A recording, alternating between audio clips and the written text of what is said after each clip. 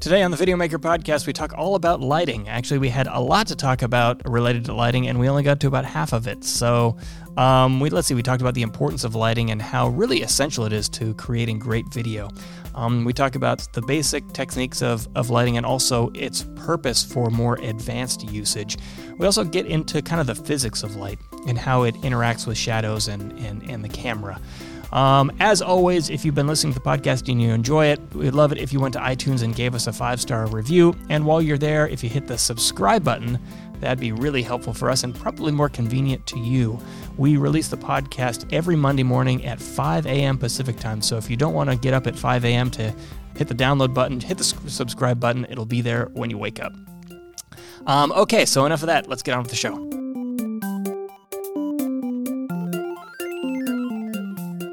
Welcome to the Video Maker Podcast. I'm Mike Wilhelm, and with me, as always, to my left is Haley LaPlante. Hi. And to my right is Chris Monlux. Hello. And today's topic is lighting. And, let's see, Susan came up with this idea. Susan is our art director, came up with this idea earlier today when we were trying to figure out what are we going to talk about in today's podcast. And I was astonished that we haven't had a lighting podcast so far. I guess we've talked about we've had a gaffer on and we've talked about light, but nothing with the lighting as the main topic. That's right. Although I think last week we were talking about color and we were talking a lot about lighting and that. So I think it just gets thrown in there because it's so important. Yeah, it is, and this is really one of these fundamental topics, disciplines of image making.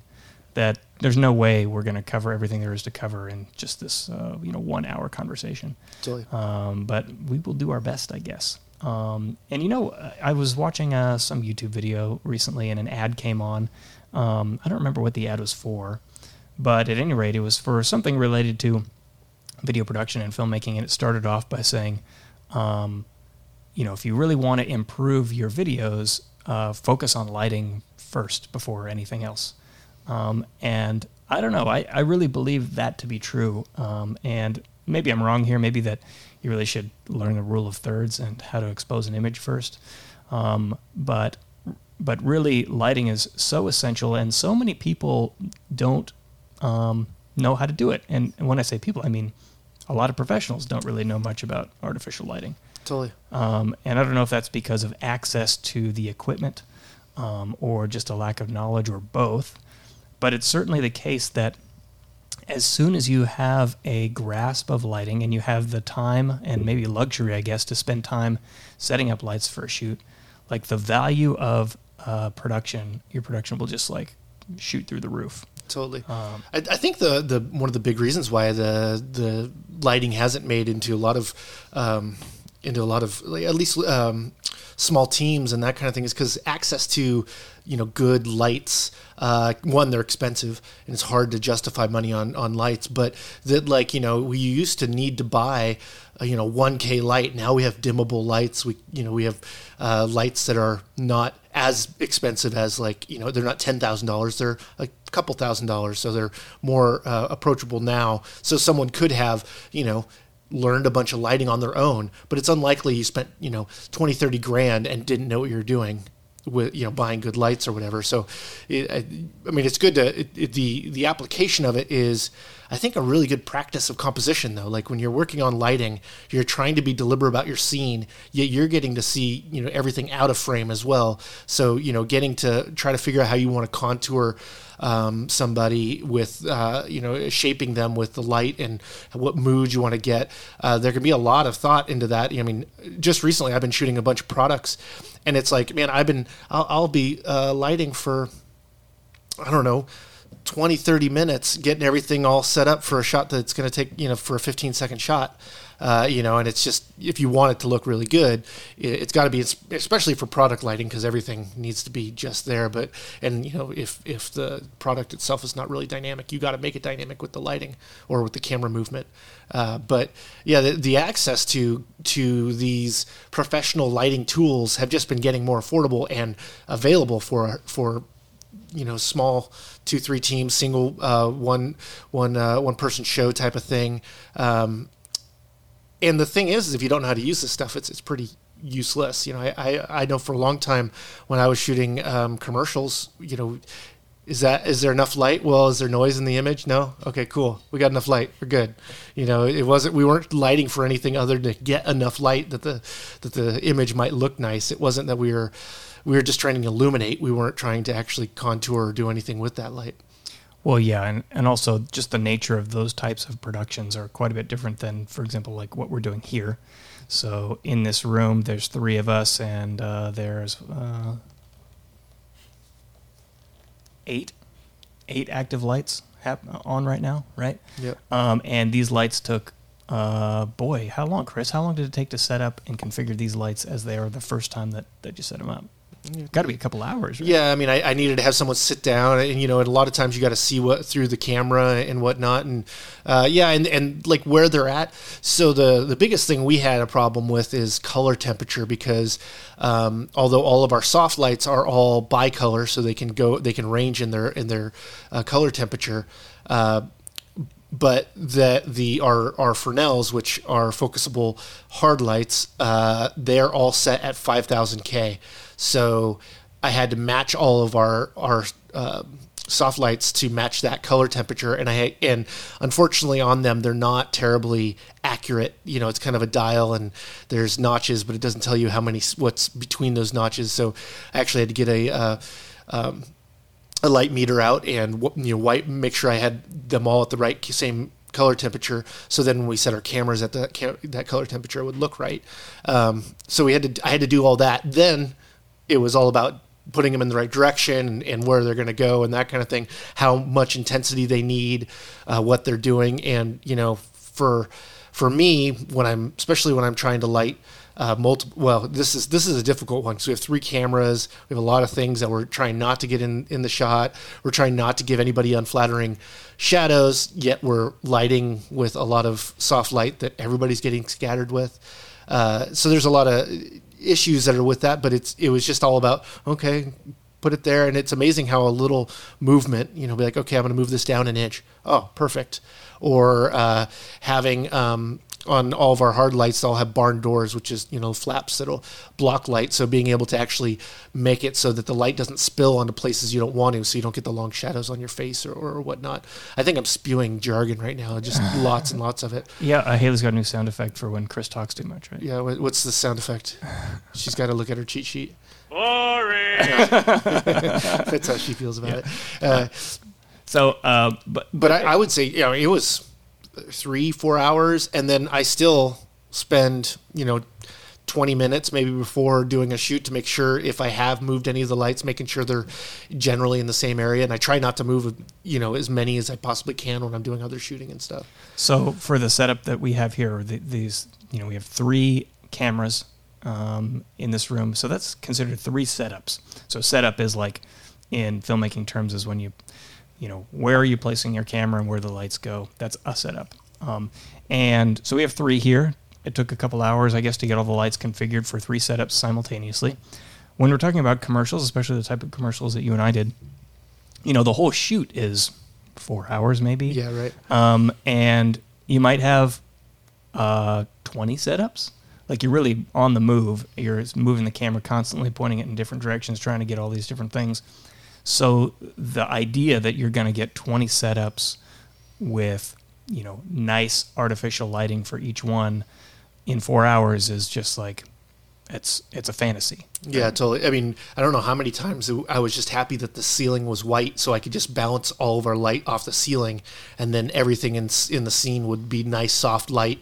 And, okay, it's illuminated, good. We don't have any shadows to deal with. But a lot of times, if your scene got big enough, it was like, okay, I'm gonna light the subject, and hopefully everything else in the room's bright enough. I remember shooting a furniture commercial. It was like we were showing all of the deals and the rows of couches they had, and it was like the oldest building ever with like 2 or 3 outlets in the whole entire building that worked.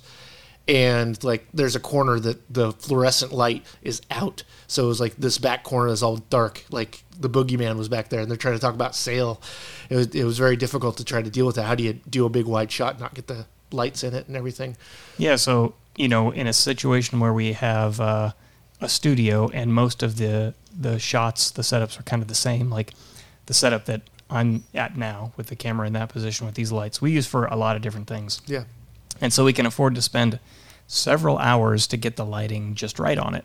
And as a result, the shot looks really good, like all the time. And it's easy to look at that and go, boy, why don't we have that for everything? Yeah. And it really comes down to that fact that, well, each setup, you are you going to spend 2 hours per setup getting everything right? And the answer usually is no, if your video is very dynamic and shooting in a lot of places. Haley's working on an article now about lighting for YouTube, and we have to assume that YouTubers are basically in the same spot, right, Haley? Like the idea that we're talking about vloggers or cooking channels or whatever, where from video to video, they kind of have the same setup. Right. And a lot of YouTubers don't do that. They might, take their camera out on the go. But those types of YouTubers who are out on the go, no one really expects them to have like really nice professional lighting for every shot. Whereas having nice professional lighting for a YouTuber in their typical setup with their vlogging setup or their cooking setup or their beauty setup or whatever, high quality lighting really is within their grasp to have that for every video. And so it's worth it to invest the time to learn the tactics and to get the right equipment if you're going to be like shooting the same thing over and over again. Yeah, we wouldn't spend the time to light this studio if it wasn't like these are staying this way, so we can sit down and turnkey go. If this was a studio that was like an active studio, otherwise, all the lights would be against the wall, and every time you had a shoot, you'd set up for those scenes you're lighting for. You'd set them up, then you'd break everything down, and everything would go away, and that is just very time consuming. The cool thing is, I think, is that cameras are becoming more sensitive. So going out and being in places where you don't have control of the light, that there are that you can get really nice shots. Because I was going to say, Mike, I've gotten lots of very, very beautiful shots that I didn't work on the lighting at all.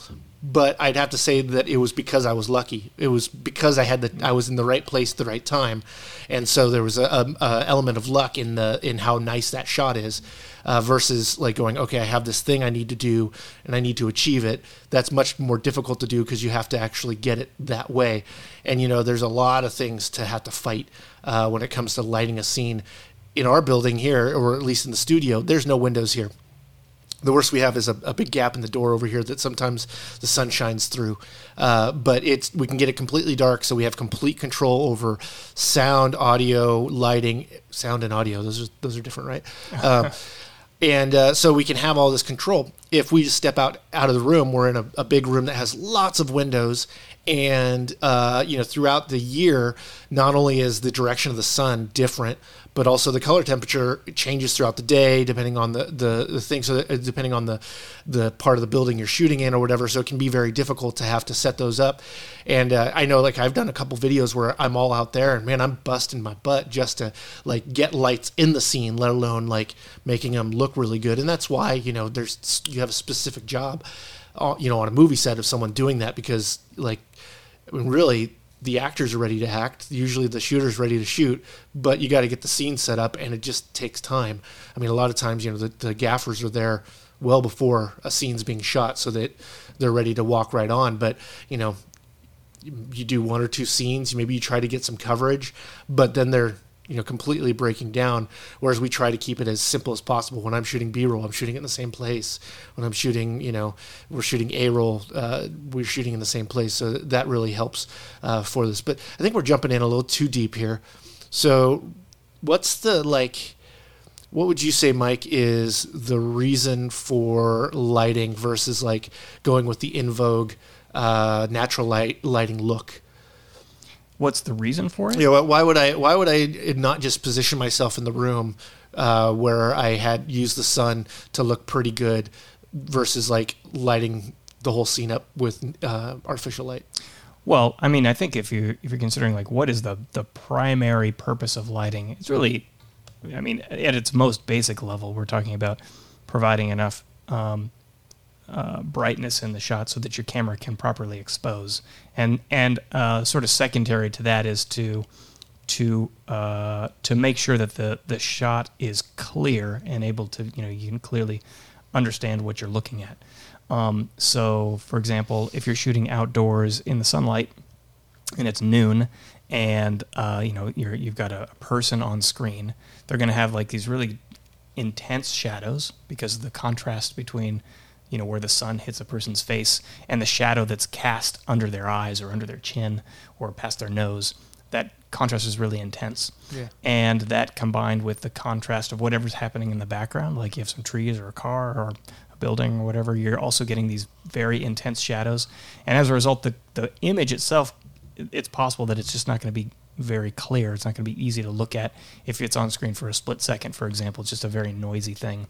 So sort of jumping back, really, we're talking about the first thing is make sure that the camera can pick up what it's supposed to pick up. It's getting enough light to expose properly on your subject. Yep. And then secondly is make sure that it's lit in such a way that a viewer can quickly see what they're supposed to see. And that really comes down to what are the shadows like. I have read that lighting is really the art of placing shadows.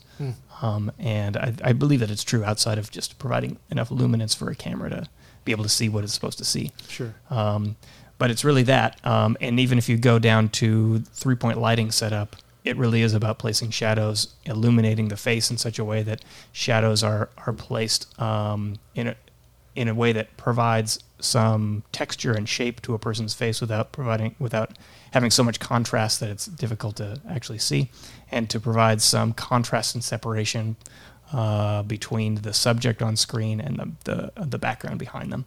Yeah, the high noon example, there's ample light, right?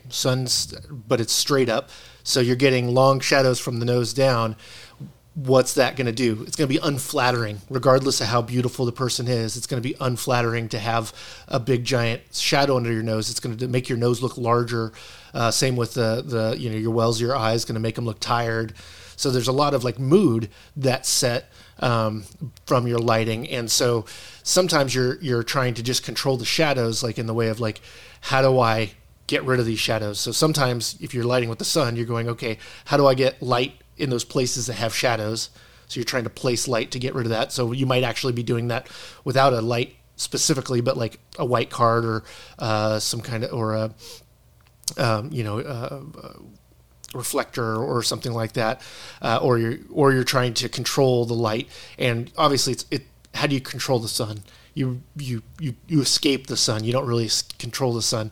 Now you can, shade and do that kind of thing, but you'll see that a lot in news, that they'll shade their interviewer and interviewee, but then you'll notice the background's just super bright, and it's because they're in shadow and the sun in the background's in full sun, and so that contrast is really hard. So you're trying to make it so that contrast isn't as much, like just what Mike was saying, that contrast. So, but a lot of times it's just in the effort to control those shadows. So, if you're trying to make a dramatic scene, you can't have someone all like beautifully evenly lit, looking like they're ready to spin the wheel on the Wheel of Fortune or something. It's going to have a happy mood looking, and when you wanting to have it dramatic or moody or of some sort. So there are exceptions, of course, right? Oh yeah, totally. And I was just thinking of Haley's favorite movie, Braveheart. Braveheart, which the most dramatic scenes are outdoors under overcast skies, where I don't believe, actually while you're talking, Chris, I was looking up some behind the scenes stuff for Braveheart. That was like basically all natural lighting. Oh, it had to be. I mean, it's such a huge scene. Don't get me wrong, I guarantee you they had some really bright lights to make it so Mel Gibson really stood out when they're having a fight, some kind of thing. I guarantee you that they were following him, the subject matter of the scene, but the greater scene as a whole. I mean, talk about a difficult thing to see. I mean, even to light this space, is a lot of lights. Just think about if you're doing that and you're fighting the sun. It's the brightest light that we have. So it's definitely a difficult thing to achieve. But you can start with the basics. And so in this room, to get lit for these different setups, I started with darkness, and I started with the 3-point lighting. So 3-point lighting is three different lights that are trying to do three different things. One being your main source, which is your key light, And then the next is your fill light, which is just to control the shadows created by your key light. And then you have your backlight, and your backlight's just helping separate your subject from the background. And so I was doing one at a time. So I'd set up my key light. Okay, is this where I want light to be coming from? Cool. Subject looks pretty good. Okay, now I want to turn on my fill, and I want to bring up its intensity until I have the amount of shadows that I want on their face. And then the background light, the rim light to separate them, that's really the thing that's giving contour. So right now it's not real apparent. I think if I moved it, well, actually I moved, the light doesn't move with me, but that our shoulders have some light on them, and it's not because we just have so much spill, it's because we actually have lights pointing on us to get our rim around us, to get the edge of our shoulders and our heads and everything. And this gets really difficult when you have like shared space. So obviously the light that is Mike's key is spilling on me somewhere, some way. I'm not sure how much, but I would be illuminated if I turned off all the lights that were specifically on here for me. Now I'd be a lot darker than everybody else, but that's part of the process. So dealing with lighting a scene, I always go to 3-point lighting first. Okay, how do I apply 3-point lighting in the scene? It might be I want to know where the light source would be from the scene. So if I'm emulating the sun, or I'm emulating a window, or a lamp, or anything like that, okay, cool, that's where my lighting source is. And then the others are to solve the problems that are created by that. And so you can address those really pretty simply just by doing that. Now the cool thing is sometimes you get lucky and you place lights and you turn them on and it's like, oh, that works. I mean, I moved quite a few of these lights that we're using right now earlier today when I was shooting, and I don't have them marked, although that'd be smart to do, of how they should be set up normally. And I just was like, oh, I think this is about right. And I set it up before, and sure enough, we all sat down. It looks pretty good. I mean, could it be better? Sure. It'd always be better, I guess. But, it's just making sure you're achieving what you're trying to achieve. And that's the whole thing about filmmaking, is why that was my trick question to you, Mike, is like, why do you illuminate? Is to tell your story. You want to tell your story the best way. So how do you support your story? Well, by lighting your subjects so that people can see them, but also to convey mood and all the rest, those feelings that you're going to have that hopefully your viewer will never be aware of or ever thinking about. If your audience, if your viewer is thinking about your lighting, likely the scene's not lit well, or they're like a nerd and they're studying your lighting. So I would disagree with you a little bit here, Chris, which is that if we're talking about what is the purpose of lighting, maybe the answer to your trick question is there is not a singular purpose. No, totally. And that the idea of using light to tell a story is really kind of like advanced lighting, right? Oh, totally. So you can tell a story without any artificial light, or you can tell a story just with pure natural, smooth lighting through the whole thing, and still be dramatic. Braveheart proves that, right? Totally. There's like a couple of scenes where it's dark, but very few. But even like the most dramatic scene in the film, right at the very end, when he's let's see, they put him on the rack or something, right? Broad daylight. Exactly. Mm-hmm. Just whatever was outside, like that's kind of what it was. I think that scene's interesting because they go back and forth. Like William Wallace is being tortured, but then they go to Longshanks, and he's in his room dying, and it's kind of dark, and so going back and forth between those two. Yeah. Well, although, and if we look at these big war scenes that have come out since, we see a lot more kind of dramatic things happening. So maybe we could look at Lord of the Rings as was a film that came out a few years later. That now these movies are happening, or these battle scenes are happening at night. And they're lit by the moonlight or something, What was the other one? Game of Thrones kind of did the same thing. They had this like in this that scene where it took place in this muddy field or something, and Jon Snow got dogpiled by all these dudes. It was like this really gritty, high contrast thing. The same thing with Saving Private Ryan when they're storming the beach. It was very high contrast. Yeah. And sometimes the thing about the lighting, I mean, the dark scenes, you'd be amazed at how many lights it takes to light up a dark scene. And it's usually because you have to be really deliberate, right? It's easy to just throw a bunch of light on and get enough light, but using it to convey a message that is totally advanced lighting. But it's more of my point of like all of the tools are hopefully to help you make your story better. Like, it's not that your story's bad to begin with. It's just applying advanced knowledge in this case will help edify your story or lift up certain points or help make them easier for the audience to get or what have you. But I think that, I mean, if you're thinking about that, if you're shooting your first thing and you're just trying to get lit, I think it's get lit. I think that is that a song? It's got to be. I don't think so. It's Blitz. I'm thinking of It's Blitz. It's Blitz. What was that? Anyways. I was thinking of a really interesting example of lighting from Quentin Tarantino is Django Unchained. Oh, yeah. Uh-huh. After the big massacre scene, like at the end, and they have Jamie Foxx. And it's like at night, but there's an oil lamp. It's supposed to be an oil lamp, I think, that's over his head, but there's no way you'd get that much light. Yeah, never. With so the way Tarantino uses the light to portray the oil lamp, but it's not actually... Totally. Yeah, and just about any movie where they have a lamp or a candle or something. Yeah.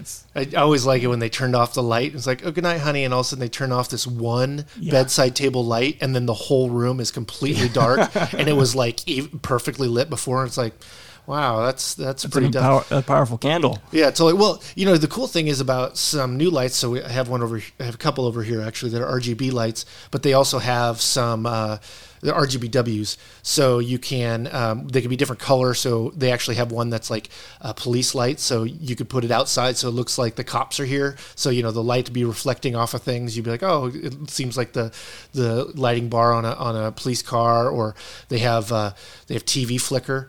They have like lightning, and that actually accidentally turned on the lightning, and I just about had a stroke. It freaked me out. I was like, and I couldn't see the screen to turn it off, and it was in my eyes. But it's really impactful when you use those lights that way, like trying to emulate those real lights. So I imagine in that scene with Jamie Foxx in Django Unchained, like the color temperature of that light had to be warmer. A daylight light would not work in that scene. I mean, you could, but the skin tones wouldn't look right and that kind of thing. So you have to use the right color temperature to be able to convey a fire versus, the headlights of a new car or an old car that has, more incandescent light bulbs, or just the different color temperatures actually scream like era and genre sometimes. But like era, totally like blue light. I remember my grandfather really disliking blue lights, like fluorescent lights. They need to be warm. Yeah, for your house, Yeah, exactly what he was. Yeah, he changed all his bulbs thinking, I'm going to save a bunch of energy, and then he hated the vibe in his house. Yeah. That's what he said to me. I hate the vibe in here, 90-year-old man. We should circle back to light, the physics of light, because I do want to talk about that's like one of our first points that we should have been talking about. But regarding, let's see, the lamp in Django, if they put a daylight colored light behind that, it would not look especially strange, because the lamp itself is actually giving off a little bit of light. Even if they have another light behind it, like enhancing it, the lamp is going to give off a very warm color temperature from this blue flame, this flame, and then the light behind it, if it's daylight color, is going to be very blue, and they're just going to be like, what's going on here? These don't match. It's like holding the green lightsaber and everything being lit up red. Someone's just going to look at that and go, well, that's not right. It's totally, and those that idea of practicals, which is the lights you see in a scene that are emitting light but aren't necessarily the lights in the scene lighting the scene.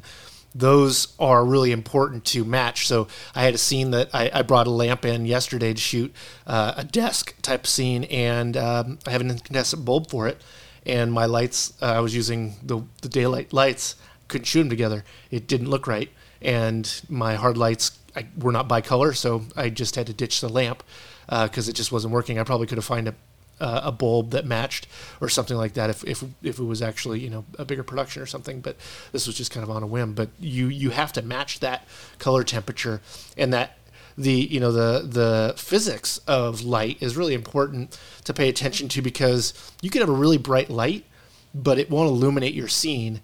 unless it's powerful enough and can be focused. So, we talk about hard and soft light, which I've talked about a little bit. The big difference is, on a cloudy day, the sun is a soft light. On a midsummer day when no clouds, well, at least in California, it's midsummer, but that would be a hard light. And hard lights cast dark, sharp shadows. It's the ones you do hand puppets with, right? That's a hard light, whereas a soft light's going to have diffused shadows, and they're going to be softer. It used to be everything was a hard light, and you used a modifier. You used something to diffuse that light. So you put something in front of it so that it made the light source from a larger area. And that's really the big difference. Is a hard light is a smaller directionality than the idea of broad, soft light. Right. So we talked about color temperature a few minutes ago. And color temperature, to me, has always been kind of confusing in, trying to figure out what does that actually mean. Mm-hmm. So everyone, well, I don't want to say everyone, a lot of people know the actual temperatures themselves and how they relate to the color of light. So you can do this, if you're unfamiliar with this, you can go down to Home Depot or something and validate this. But generally there's this range of anywhere between 2700 to 6500, which is the typical spectrum of color temperatures for light. 2700 is a very warm light, like a candle would emit. Yeah. And it's very, orangish. And 6500 is very blue, like the sun would emit. And a lot of people think of the sun like, oh, that's red. That's yellow. What's going on? Yellow, yeah, right. What are you talking about, blue? Well, actually, it is blue. Think of when you leave a movie and you go out of that theater, that when you go out, if you don't have sunglasses, all of a sudden you're exposed to the bright outside. It's blue. For a second, your brain is going to see everything a little blue. Yeah. And that's the same idea. Our eyes are just super good at adjusting those color temperatures. So for us, it's really smooth going from indoors to outdoors. Yeah, you also see this a lot if you ever look at amateur video and it's shot inside someone's house. And then they sort of take the camera and they pan a little bit and there's a window and it's just bright blue outside. Yeah. It's because the sunlight's blue. But they're measuring Kelvin. So when we're talking about 2700 or 6500, we're talking about degrees Kelvin, which... not Calvin, like Calvin and Hobbes, but Kelvin with a K. Like the name of the guy, I think, that discovered this, invented it, Likely. This measurement. So it's you can look at 2700 degrees, that's freaking hot. Does something have to be 2700 degrees in order to emit this color light? Well, not really. This is the really confusing part. This is color temperature, not temperature. Yeah. What would that be? Other heat temperature? Yeah, exactly. Which Kelvin is a measurement of heat. So here's the really confusing part, is that lights that emit warm color temperature, so 2700, 3200, are very hot. Put your hand on a candle and you're going to burn your hand. If you use a tungsten light, the type of light that emits 3200 degree Kelvin, it's very hot, so much so that after you turn it off, you got to let it sit there for 30 minutes or an hour before you can handle it. Yeah. Whereas a light that emits very high color temperature, 5600, is typically an LED, and it's not hot. You can pick it up while it's on, and you're not going to burn your hand. So, what's going on here? What about an LED that does tungsten? Well, that's an extra trick because there's a filter on it, right? Each diode has a little color. That's the confusing part. So why is it that a light is hotter when the color temperature is colder? And this is the part that is really difficult at least was for me to wrap my mind around it, which is that these temperatures are not theoretical, but they're a representation of something that might happen in a theoretical world. And it has to do with a black body, which is an idealized piece of matter that is pure black, as in if light lands on it, it absorbs all of it. And if you heat up this black body, it starts to glow. And at these different heat points, the color of the glow changes.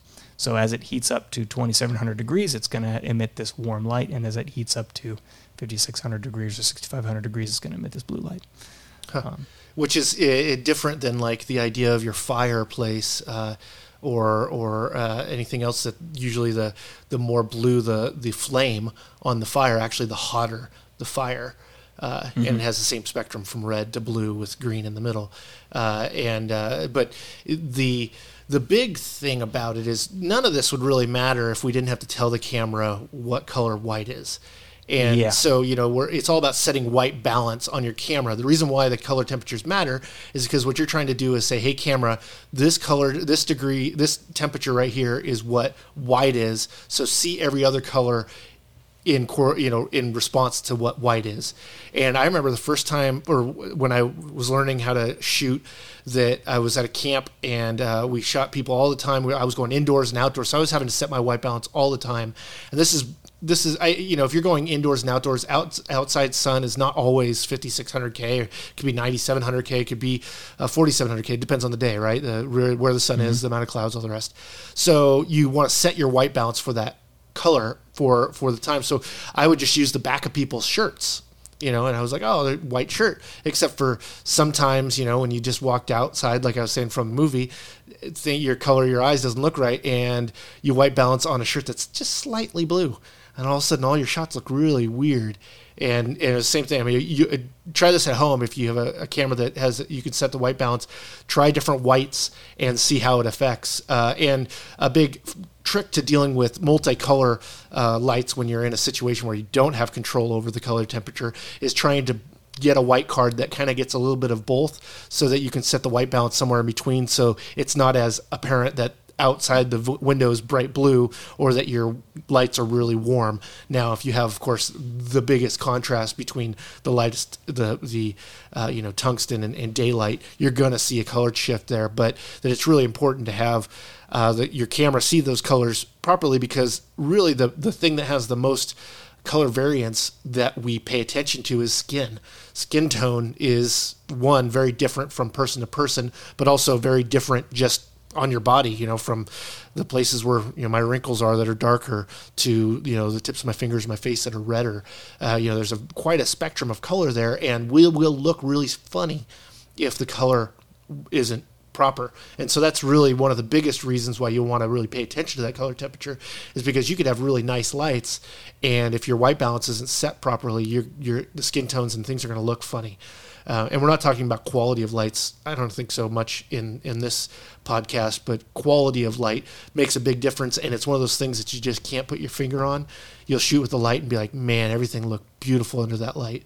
And then you'll shoot with another light and be like, everything looks kind of green. I don't know if I like it, and it really comes to the quality of the light, but that's advanced lighting. So short story, a little anecdote. You mentioned setting white balance on people's shirts. So, actually, you don't really need to do this these days, because you can dial in the white balance to whatever you want. But one of the ways that you can set a white balance, obviously, is to fill the frame of your shot with white, and then hold a button down and say, this is white. You're telling your camera, what you're seeing now is white, so set that appropriately, and then it sets. Well, I used to do the shirt thing, too. Like, you find someone with a white shirt on, and ideally you find someone with a white shirt on that they don't have a bunch of print on the shirt.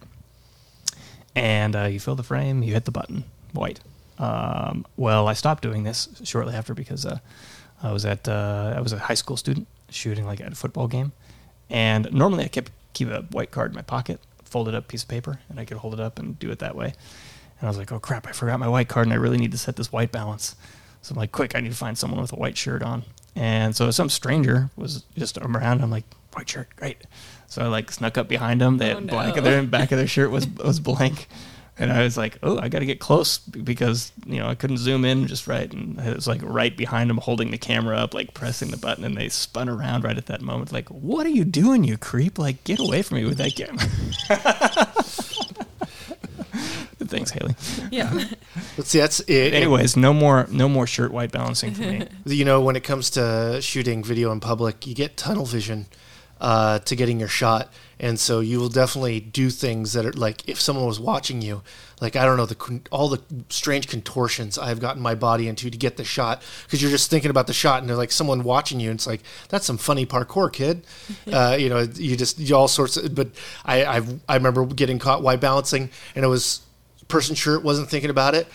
I'm zooming in on the chest of a person, a female, and it wasn't for the creepy reason, but sure didn't look like Crickets it. Again. Yeah, exactly. And it's like, oh man. And so, you got to be aware. And that's why a lot of times when you're like documentary shooting and that kind of thing, you'll have a handler to help you, one, not get hit by a car or, get into situations where you shouldn't be because you're just paying attention to the shot. And so, you can get somewhat in tunnel vision. And I'm really bold when it comes to shooting. I don't mind getting right up into something if I feel like it. I mean, we shot the sprint car races here in town, and like I had to have someone holding me so I wouldn't walk into the race course or, on the racetrack and die.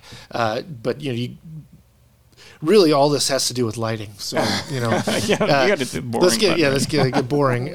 So we're talking about YouTube lighting, and I think the really interesting thing is this is the place where I see so many more ring lights than I do other things. And this is a round light and it's really easy to tell because typically when you see someone's pupils or their eyes, they have like a beautiful little circle. Yeah, by the way, the manufacturer of those lights, they talk about how wonderful that little circle is. Maybe it's because I'm just like in it and I know that, that's just the ring light reflecting. Is it really beautiful?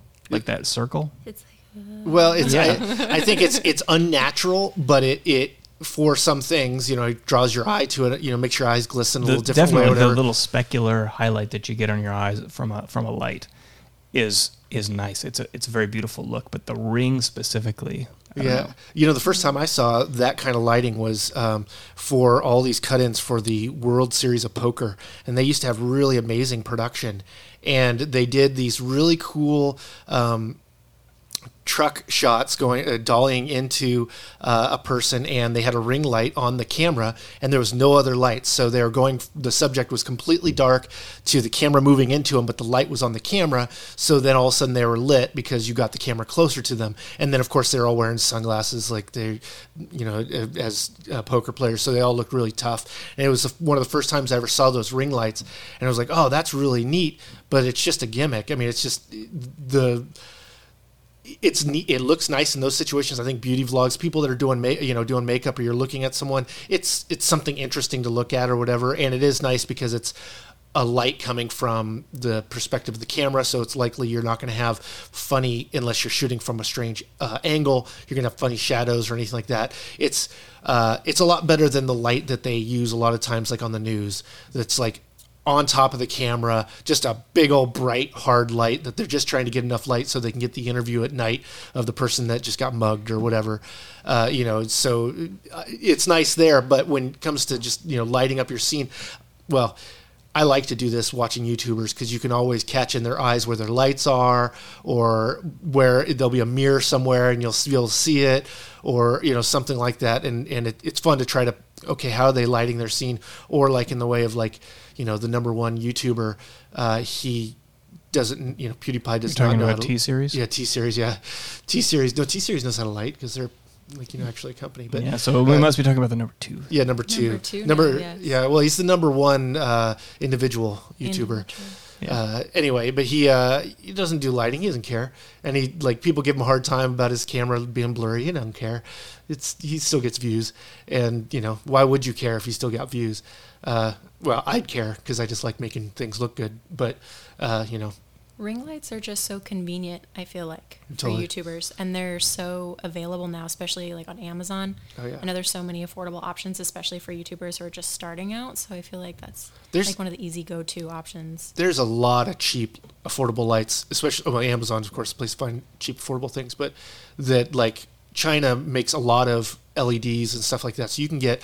I think behind Mike, actually you can't see it, but it's a moon, or it looks like a moon. It's a globe, and it's got a light in it, and it emits, and guarantee you it's some kind of crummy LED that's inside it.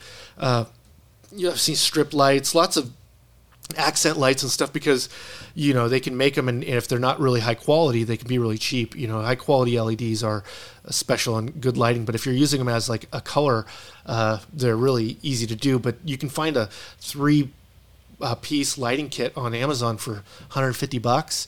You'll be able to dim. You might not be able to get bicolor, so you might not be able to change the color temperature, but you at least can dim it and bright without changing the color temperature, which like on a tungsten, like a light that's actually an incandescent bulb, if you actually lower the amperage it's going to, its actual color temperature is going to go down.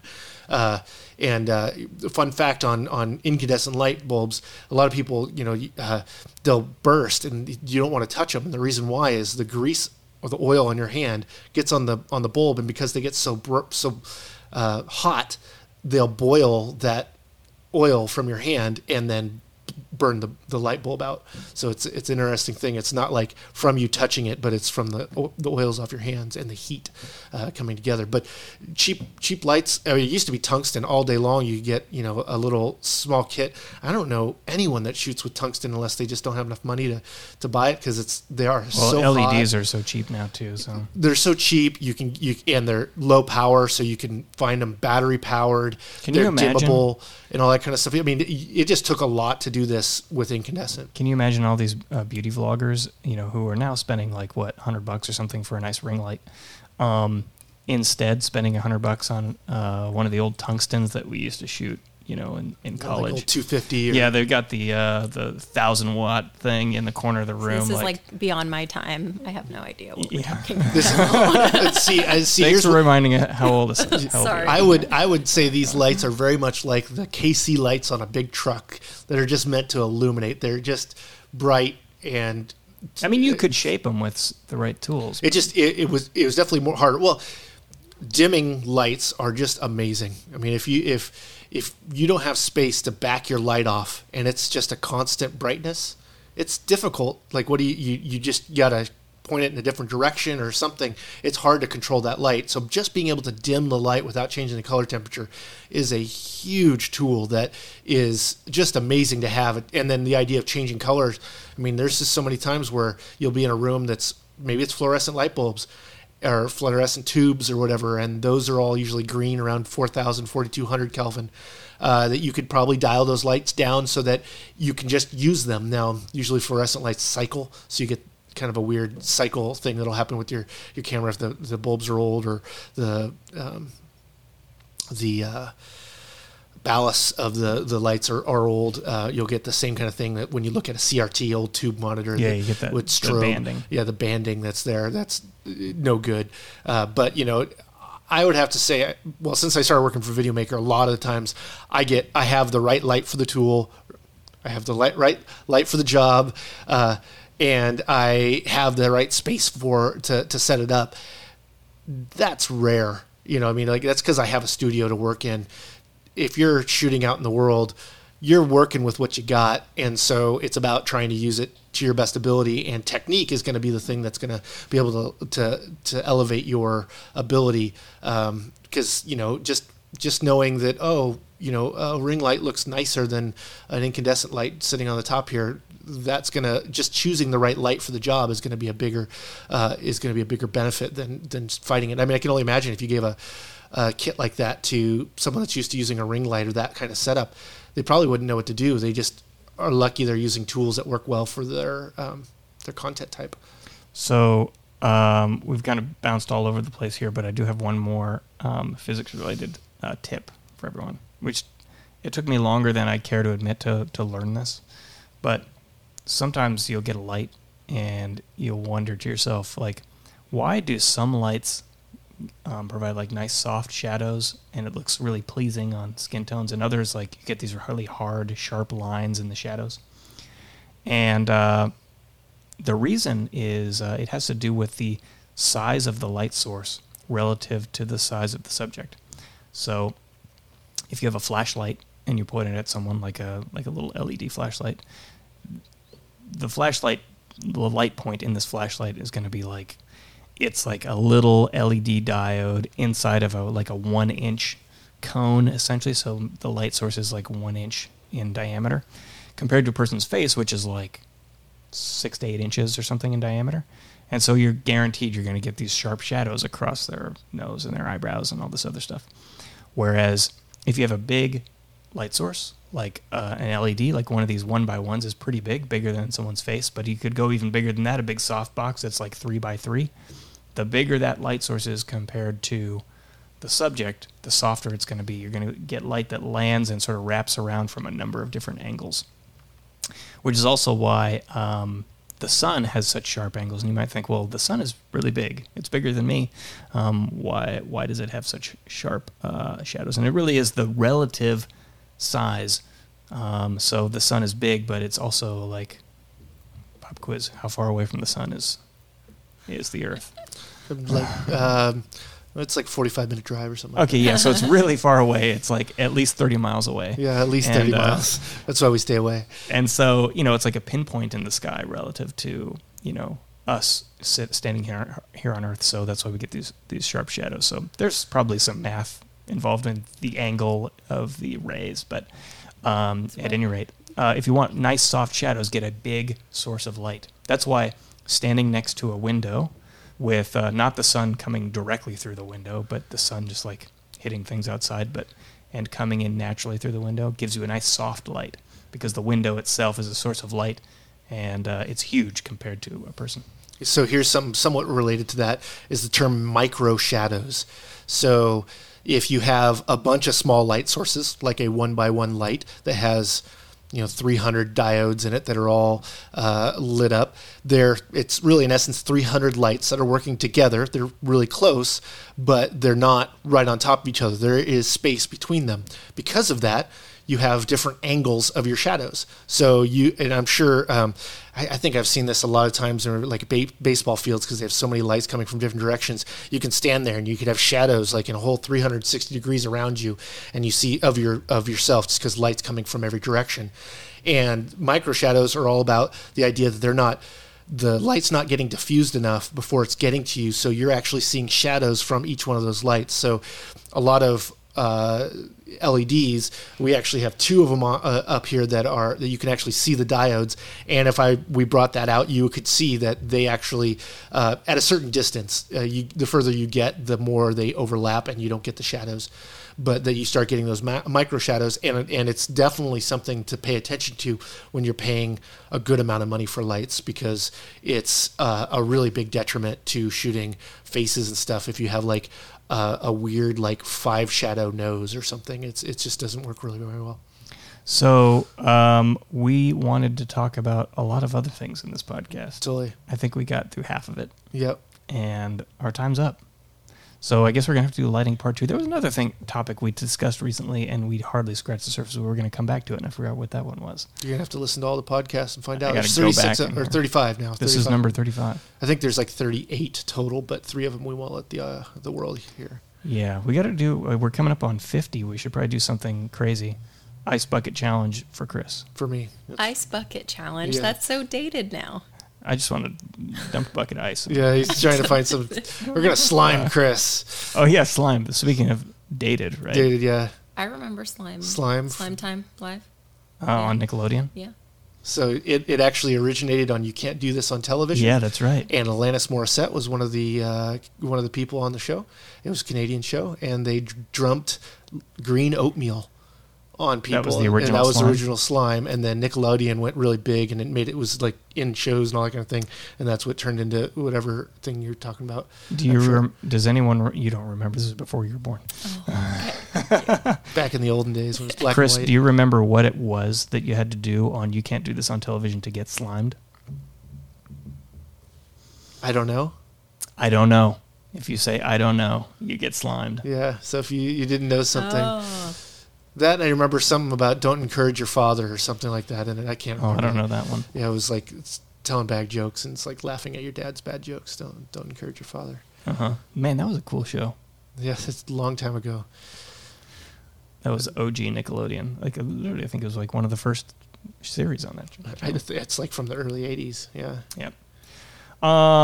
Okay, we should call it there, eh? We should. And we got to come back. We're going to come back in another episode. We wanted to go through all the different lighting technologies, talk about the difference between tungsten and LED and fluorescent and HMI. We want to talk about all the different types of like grip gear you can get, which there is tons and tons of. Way to control light and everything. Yeah. There's lighting is more complex than you might think, and it's one of those things that like it doesn't get appreciated unless someone tells you to look at it, because it's not supposed to be noticed.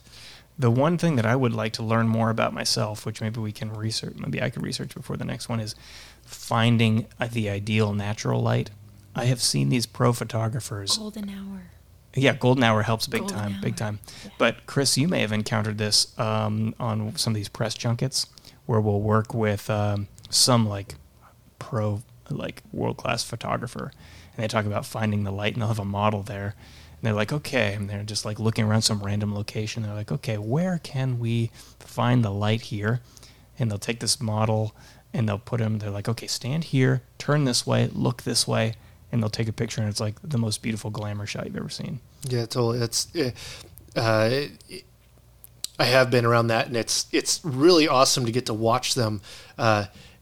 Usually it's one of those photographers that you do not interrupt while they're doing stuff. Like, you just watch them do that, otherwise they'd be a tyrant. I've had a few that were like, let me do my magic and leave me alone while I'm doing this. You can watch from afar, but no stealing my shot, which is really coveted. But the big thing now is that there's so many ways to do it in post.